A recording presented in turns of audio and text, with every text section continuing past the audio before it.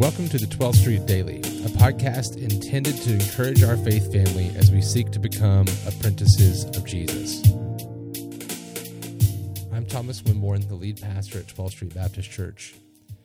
We're looking at 1 Peter chapter 2, verse 1. So put away all malice and all deceit and hypocrisy and envy and all slander. And we've covered malice, deceit, and hypocrisy. Today we're going to talk about the word envy. He says, put away envy. Envy is one, but not many of us think about harboring in our hearts very often. So let me try to give us some clarity on what I mean and what the Bible means when the word envy is expressed. So he says, put away envy.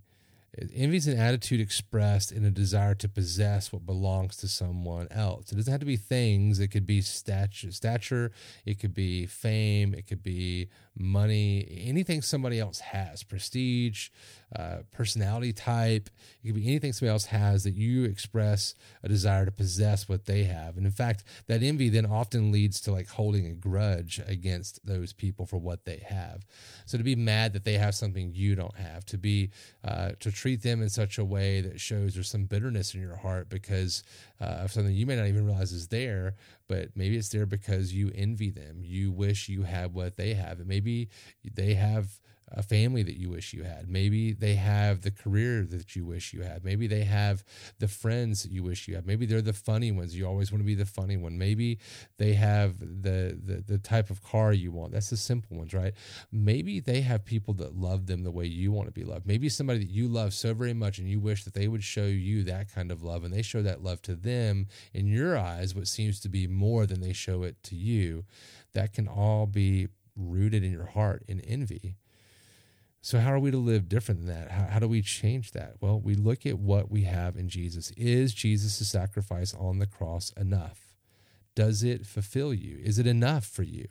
Is his sacrifice, him giving himself to you so he could be with you forever, enough for you? Because when it comes down to it, everything else we have is like icing on the cake.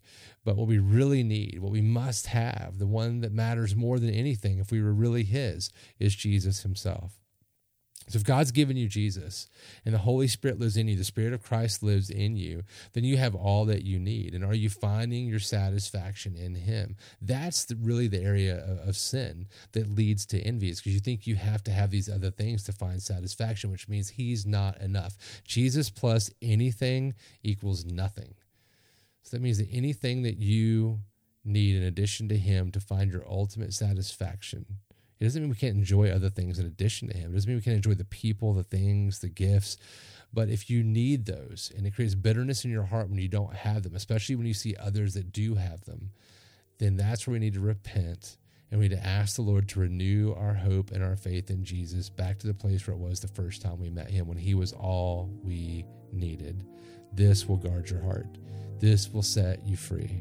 So let us put away all malice and all deceit and hypocrisy and envy for the glory of God and for the sake of our joy in